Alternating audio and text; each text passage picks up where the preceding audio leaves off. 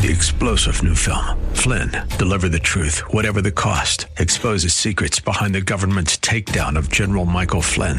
Flynn knew what the intel world had been up to. He ordered the first audit of the use of contractors. This set off alarm bells. He told the truth. He was the most dangerous person for Donald Trump to hire. They had to get rid of Flynn.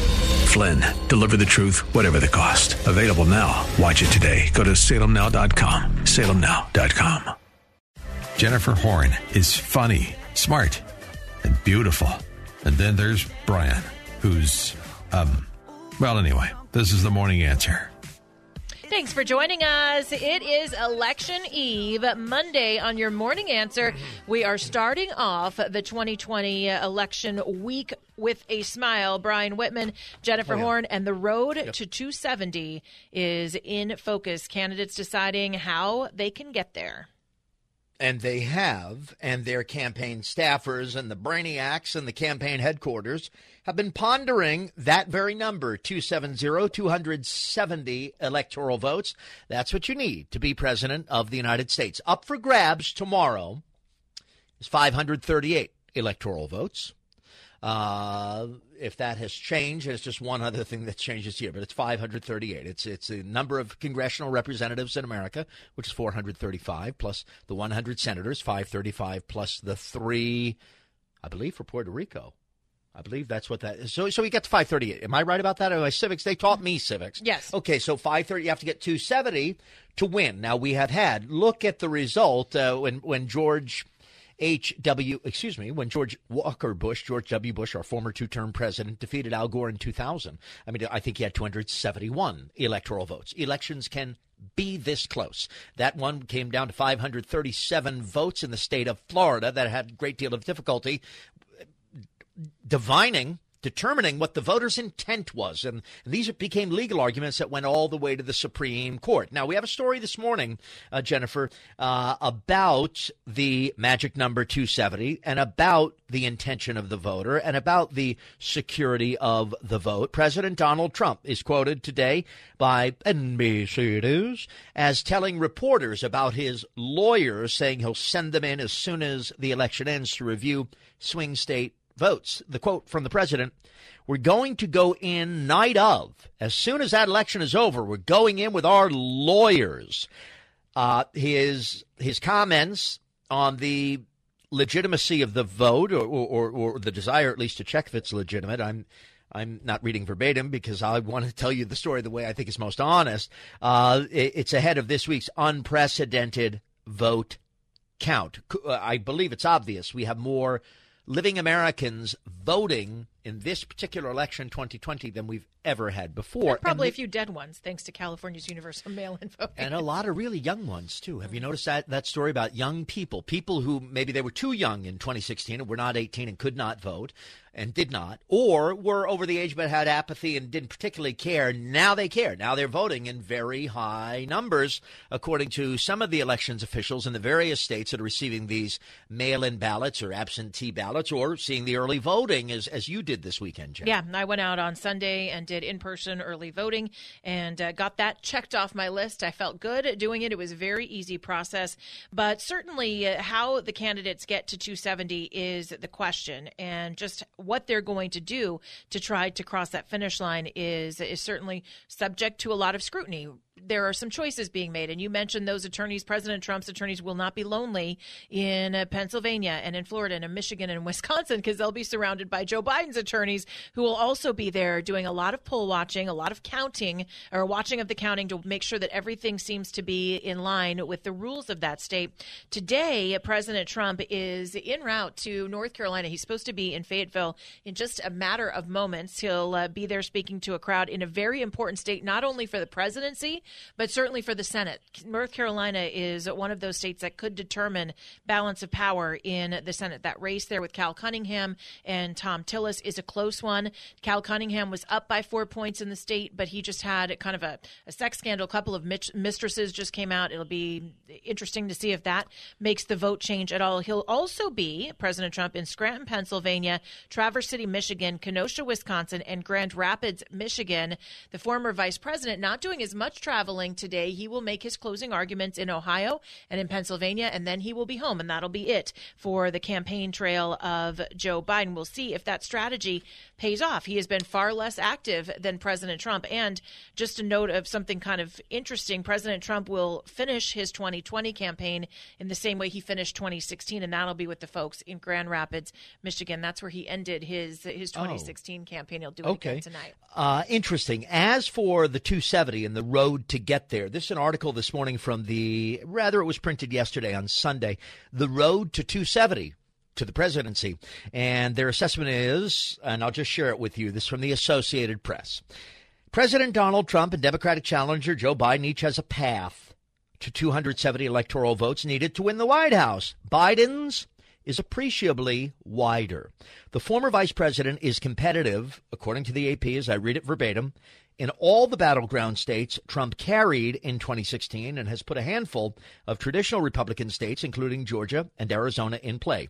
That has Trump scrambling to defend a wide swath of territory and putting the incumbent's hopes for re-election on two of the most populous swing states. They are Florida and Pennsylvania. Yeah, 100%. And I can tell you that Pennsylvania, I think, is going to be, because of some of their new election rules, there's going to be a lot of counting and a lot of recounting in Pennsylvania. The the polls, they're really within the error of margin. If you look at Real Clear Politics, I think Biden's up by about 4 points over President Trump on average, and that number has been tightening, which is why you see President Trump spending so much time there trying to close the deal. He's the one that delivered Pennsylvania for Republicans in 2016 for the first time in a long time. But the way that I would watch this is keep an eye on Florida. Florida will be one of the states that we'll know earliest in the evening here in California just how things are going. Because just after 6 o'clock, we start to get those 6 p.m. our time in L.A.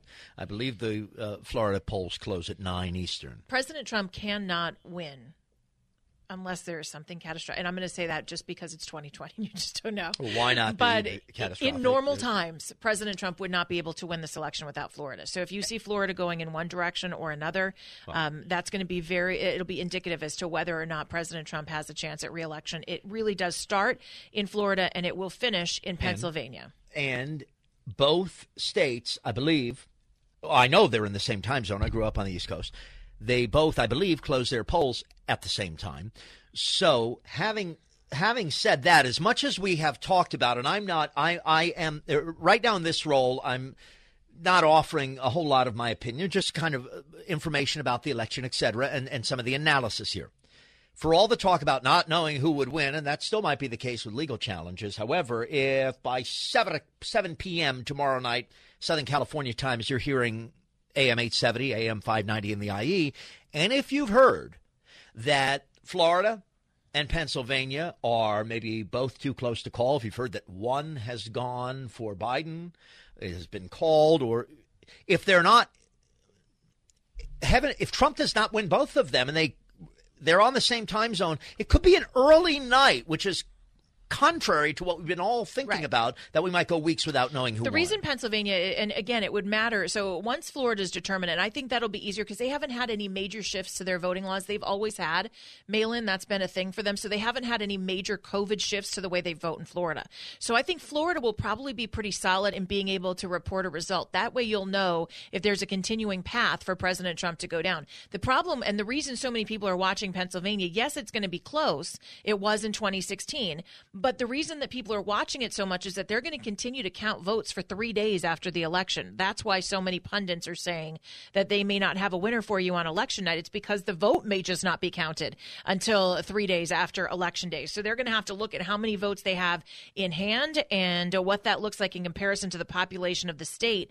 That's the one unanswered question. We'll continue to go through some of these possible pathways, plus a new clue in the benefactor of that 405 Trump sign. Remember that? Yes. Ooh, looked like the Hollywood sign. We've got a hot tip for you as your Monday Morning Answer continues. The Morning Answer with Brian Whitman and Jennifer Horn. Jen is the conservative crusader. Brian is our lovable liberal. Welcome to The Answer. Thanks for joining us Monday on your Morning Answer. It is election week. Tomorrow is the day, and you have some big decisions ahead of you. If you haven't already voted, I want you to get out those ballots. I want you to look down under your congressperson, and you may see, if you live in the 33rd Congressional District, Brian, you may see a guy named Ted Lieu. Boo. And then you may see a guy named James Bradley. Yay. And James Bradley joins us right now. He is the Republican candidate for California's 33rd. He's the Republican. Congressional District. You got that? And he joins us right now. Hi, James. Hello, Jennifer. How are you, young lady? I am doing just fine, and thanks for being with us today. We know it's a busy time. You're making that final push to get people to go in and vote. Tell us why you are running against Ted Lieu, because Ted Lieu is one of those name brands like Adam Schiff and Maxine Waters in California. And to his credit, made the name brand pretty quickly, actually, with his anti-Trump stuff. That's true. And tell us what he's not doing that you think you can do better for your congressional district, for your constituents. Can we say the homeless crisis, which he's chosen to ignore for the last, at least 4 years that I'm aware of? So I've been boots on the ground, digging into the issues, found out that Ted Lieu's behind some of this stuff that's been driving our disabled veterans off the VA land, and I've exposed it in several press releases, but unfortunately it's being censored. Wait, and Brian, I know you have a question here, but I don't want to glaze over this because I don't want to either. Yeah, James, you've actually really done a lot of work here. So just tell people who are not familiar with this situation. There are veterans who are camping out literally on ground that was given to the VA, and Ted Lieu is actually driving those people from that land. In doing that, he's adding to the homeless population, and he's doing it on the back of our veterans, right? That's correct. We have approximately 4,500 veterans on the street that used to be housed, well over there, have housing units there that will house 5,000 veterans over the last 15 years. And I can't say that Ted Lieu was part of the initial drive out, but they're using these buildings for land leases. UCLA's there. We have the Brentwood School and there's other few commercial. These are already been deemed illegal land uses. But unfortunately, Ted Lieu is part of the problem, and of course, a few other names like Dianne Feinstein, also her husband, and Mayor Garcetti. This is exposing the crimes. James Bradley is a Republican candidate for Congress on Tuesday. His name's on the ballot in California, District 33. Real quickly, James, if you can, rattle off 2 or 3 communities so that folks hearing the Morning Answer will know that you are the James Bradley on the ballot in their neighborhood, your 33rd district, the areas that it comprises. Just a few. Just a few. Okay, good. Well, it starts north. It's, Agora, and it goes down into Malibu. We are into Beverly Hills. Pacific Palisades, Santa Monica, Venice, all the way down to Rancho Palos Verdes. So it's technically the Silicon Beach of Los Angeles. It's a lot of people. That's a lot, wide-reaching geographically. So James Bradley, who, by the way, 30 years in the healthcare sector, modernizing, improving medical systems. This is someone who has a master's in finance, comes from private business, and is running for Congress again in the 33rd. He's a Republican candidate against Ted Lieu. Question. You mentioned homelessness, and you're right. In terms of the veterans, there is something you can do. Holding a federal office, which, as obviously you know, a representative in Congress is a federal office with responsibility and obligations to the people that elected in the district. However, on what issues would you as a congressman have authority, purview as a federal office holder to deal with that voters in your district are concerned about? Because homelessness, the wide swath of it, is a municipal issue, as I know you know that, a state issue, as I know you know that. So let voters know what the issues are that you actually can go after and what your priorities are from that group. Well, number one, obviously, is the homeless issue, and we could take federal funds and put it directly into community-based systems and solutions. So we're going to bypass the city, local municipalities, going directly to those that have been very effective over the past 5-10 years now. So bypassing the middleman, if you will. I believe in less government. The other issues we're looking at is the business flight. We've seen through the pandemic crisis as well as the increased taxation, where a lot of the small businesses have been fleeing, including the middle class. So there are some, I like those opportunity zone concept, but we're going to look at some federal land. We can repurpose that and create incubators for small entrepreneurs. I'm all about promoting. We are the most affluent district of all of the United States, and we should be acting accordingly and forgetting about partisanship and really addressing issues, and that's where all my focus is. James Bradley is our guest. He is running for Congress in California's 33rd District against Ted Lieu. You can follow him on Twitter at Bradley Congress. You can look him up online, bradleycongress.com. James, because of your history and your work in the medical field, I'm going to ask you this question about health care because as a Republican who is excited to go and vote for red candidates this time around, one of the things I think Republicans have failed on is an effort to articulate what they want to repeal and replace Obamacare with. As someone who has a history in the medical industry, if you go to Congress, what would be your suggestion to Republicans as to how to address health care, which is one of the most important issues to voters? Well, we can't think of the past. We look forward with this some really great therapeutics that I think we can blend into the new healthcare package that I'm going to be presenting in the first within the first 6 months in office. We're going to tear it apart, use the best of breed concepts. We'll also include into that holistic as well as alternative healthcare.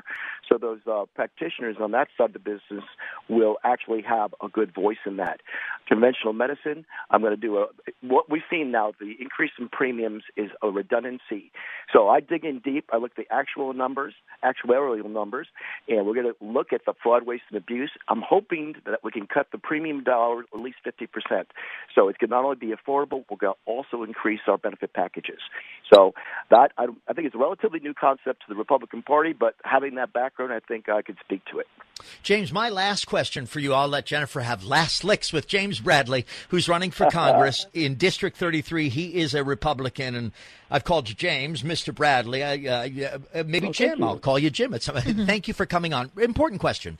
You're running against a almost nationally known congressional representative, and that is Ted Lieu, the Democrat who holds the seat. You're trying to vote him out. You're trying to replace him, and the voters would vote Ted Lieu out. Question about President Donald Trump, who is at the focal point and the vortex of this election day tomorrow as he seeks re-election. Ted Lieu is clear. He thinks the leadership of President Donald Trump is a disaster. Do you think the leadership of President Donald Trump is excellent? I would say we're all mired with issues. And under the last 4 years, he's been subjected to impeach resist. Based upon that and constant resistance, he's done a fairly good job. Now, let me see who I speak to. I speak to the constituents, we the people. And I will go up against President Trump. And I always say remove the name. Just look at the office. Has he done a good job? He has done a good job. However, if he crosses the line, of course, I'll be the first one to speak out against him. But from my perspective, he's done a fairly good job, and he deserves the support. James. Mr. Bradley, thank you for that. James Bradley is an honest guy. He has a lot of integrity. He did really well in that Senate race against Dianne Feinstein. He is going to do well again. Give him a look online. If you are still making your decision, Congressional District 33, James Bradley on the ballot at Bradley Congress on Twitter. Check him out online, bradleycongress.com. James, good luck to you. We'll talk to you after Election Day. Excellent. Thank you very much, both of you. Thank you so much. Tomorrow, sir. See, he's another Republican you would like. I'm telling you, Whitman. Yeah, I like him already. You know. We've talked to him once before. Absolutely. Yeah. All right. Have election. Wow. Do you have election stress? Because this is a new phenomenon. We're going to help you lose it as your Monday morning answer continues. Why can't conservatives and liberals just get along? They can. Welcome to the Morning Answer with Brian Whitman and Jennifer Horn. Thanks for joining us. It's Monday. It's election eve. We are kicking off election week. Brian Whitman, Jennifer Horn, we are so grateful to all of you for sticking it out with us. This has been a crazy year, and we love staying connected. Yeah, it's not over yet. In fact, it's about to get a whole lot crazier because we will know or start to get an idea tomorrow evening and just what will happen and what the outcome will be to the 2020 presidential election. Want to remind you to stay connected here. 6 p.m. is when our coverage starts. Larry Marino, Jennifer Horn, Larry Elder. We're getting Whitman to call in, by the way. We'll they be didn't here. Invite me. I will boycott. I'll be home. We will be here till midnight. Oh, you will? I'll come by. You have to. I'll make them order pizza or something like that. Well, you're nice. There was a time they would ask me to come in late. They'd have pizza galore. It was like Pizza Ahoy. And on the way in, they'd say, what do you have planned for the show? I'd say meatballs, green peppers. Okay. Maybe that was the problem. That might have been. That could have been it. Whitman, he's here for the pizza.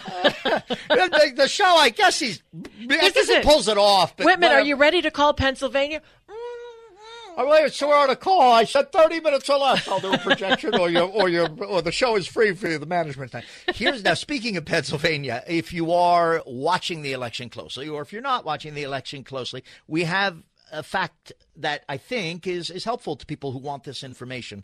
There are 2 states, and they both are on the East Coast, and they both close their in-person polls tomorrow night at the same time, and they are both states that President Trump and his campaign, President Trump is relying on winning both of these states because it is critical, and I do mean critical, underline it, to his path to 270 electoral votes and winning re-election as our president tomorrow night. Those 2 states are the aforementioned state of Pennsylvania and the state of Florida. Now, I incorrectly said last hour that at 6 p.m. our time, 9 p.m. East Coast time, they both closed their polls. I was incorrect. It's 5 p.m. It's an hour earlier, our time, at 8 o'clock, their time in Florida, and also the beautiful state of Pennsylvania. They're both beautiful states. I've spent time in both of those states. They're swing states. They can go either way. The polling is mostly within the margin of error in these states. Not all the polls are, and both candidates have reason to believe that they're picking up some momentum in some areas there. But the president really kind of in the real world does need to win both of those states to pull it off tomorrow. So at 5 o'clock our time, you'll be hearing the answer. And I mean tomorrow night, Tuesday night, those polls will close. They will not, of course, immediately call or project. We don't do that anymore after the year 2000. Yeah. But if it, as you said earlier, Jen, if it doesn't look Pennsylvania may be even later, I think. But if it doesn't look good, if they come on and say, well, this is a close one, or there's, That's Florida, yeah, for sure. If they say it doesn't look good in Florida, there's no path. And the only thing I would amend, I totally agree with you that the easiest path for Trump's victory is through Florida with Pennsylvania coming in for the president. That is the easiest path for victory. And it would mirror his 2016 path, essentially. It would. But what I would tell you is that there's not even a way that he goes anywhere. There are a few ways that if, again, it's 2020, certain states flip in different directions. You could start counting in Minnesota and Michigan and some of those other states if he's able to flip a few in his favor. There is a way he could maybe eke out a victory without Pennsylvania. It's highly unlikely, but there might be something. But if he can't get Florida, it's lights out, and it's lights out early. So Florida is really that key for him to continue moving that march towards victory. That will be what people are really looking at, I think, first up on election night is what's happening in the state of Florida. And I believe, and again, I could be all wrong, but I believe because of, and this is the Trump campaign setting up pretty effectively sort of a referendum, as much as Biden has tried to set up a referendum on COVID for President Trump. Yes. I believe that the referendum on Biden is all about socialism. And there are a lot of people from Cuba in Florida. And I believe that they are going to be Trump voters tomorrow night. And we'll see.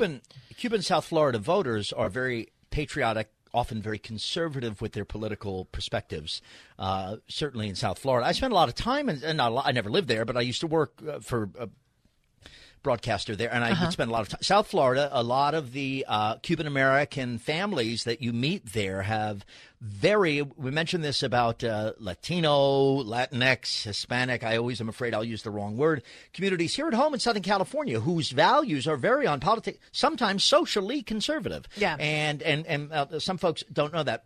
President Trump was out, I guess it was yesterday, and he's giving the base what they want. Mm-hmm. He's giving them the stories they want. He's giving them the old throwback bits, the shtick from 4 years ago, and he did one.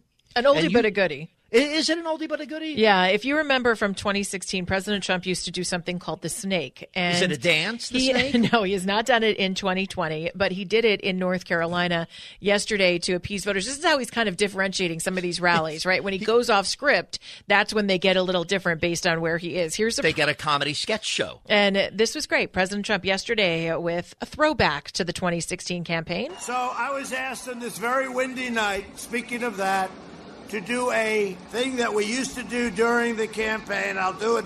Has anyone heard of the snake? Have you heard it? Should I do it? So this has to do with this subject.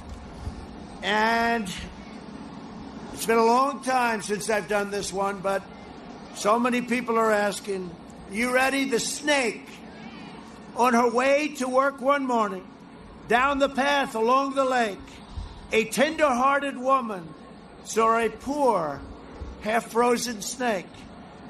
His pretty colored skin had been all frosted with the dew. Poor thing, she cried, I'll take you in, and I'll take care of you. Take me in, O tender woman. Take me in for heaven's sake. Take me in, O tender woman, sighed that vicious snake. She wrapped him up, all cozy, in a comforter of silk, and she laid him by the fireside with some honey and some milk. She hurried home from work that night. As soon as she arrived, she found that pretty snake she'd taken in had been revived. Take me in, O tender woman. Take me in for heaven's sake. Take me in, O tender woman, sighed that vicious snake. She clutched him to her bosom. You're so beautiful, she cried. But I hadn't brought you in by now. You know you would have died. She stroked his pretty skin again and kissed and held him tight. But instead of saying thank you, the snake gave her a vicious bite. Take me in, O tender woman, take me in for heaven's sake. Take me in, O tender woman, sighed that vicious snake. I saved you, cried the woman, and you've bitten me, but why? You knew your bite was poisonous, and now I'm going to die. Shut up, silly woman, said the reptile with a grin. You knew damn well I was a snake before you took me in. All right, the president with an oldie, but a goodie. Let me say, a dramatic recitation. Fine job by President Trump. And when you do recitation, you have to have mastery of the subject, and he has it there. He's got it. He's been bitten by a few snakes in the last 3 years. Are you concerned about the volatility of your investments? Because as an investor with traditional investments, including IRAs, I'm concerned about the stock market and how printing so much money out of thin air will affect the value of the dollar. I heard my friend Seb Gorka talk about Midas Gold Group, and I know owning precious metals adds safety and stability to savings and investment portfolios. So I finally spoke to Midas Gold Group for myself, and what a wonderful experience. There are no pushy salesmen. Their knowledgeable professionals know everyone's needs are different, and they treat each person accordingly. I encourage you to meet with Midas Gold Group for yourself. Call to schedule an appointment and ask for their free IRA guide on how to use your IRA to own physical gold and do it tax-free. Call 805-601-6000, 805-601-6000. I get gold from Midas Gold Group, and I believe you should too. Call 805-601-6000. The candidates hit the road today for their closing arguments. We'll tell you what to expect as your Monday Morning Answer continues. Morning. Breaking news and talk you can trust. This is The Answer with Brian Whitman and Jennifer Horn. Thanks for joining us on your Monday Morning Answer. Brian Whitman, Jennifer Horn. Is my tie straight? I have to break it. You look fantastic. What is going on over there? Well, we have breaking news. I have to straighten my shirt. Oh, well, if you, breaking news. Are you really getting into the, wait a second. Are they bringing in the anchor desk for you? Well, it has been wheeled in here. I'm just waiting. I have my IFB in the go. The Answer. Breaking news. Thank you, Jennifer Horn, broadcasting live from the Morning Answer Election 2020 News Center. I'm Brian David Whitman. With these guidelines, this is true, for the in-person voting that so many millions of Americans and Californians, so great, are doing tomorrow, in-person voting. Guidelines from the Centers for Disease Control. Oh, boy. As you go out to vote. Now, it's very serious issues because some people said, hey, I'm safe here at home. I don't want to go. I went. I felt totally safe. I know, and I felt like Superman, he actually said. Actually, okay. Wait a second. Just to set the mood, can we set the mood before we break into We certainly can. Okay. Well, let me talk to what, Mr. Is that acceptable?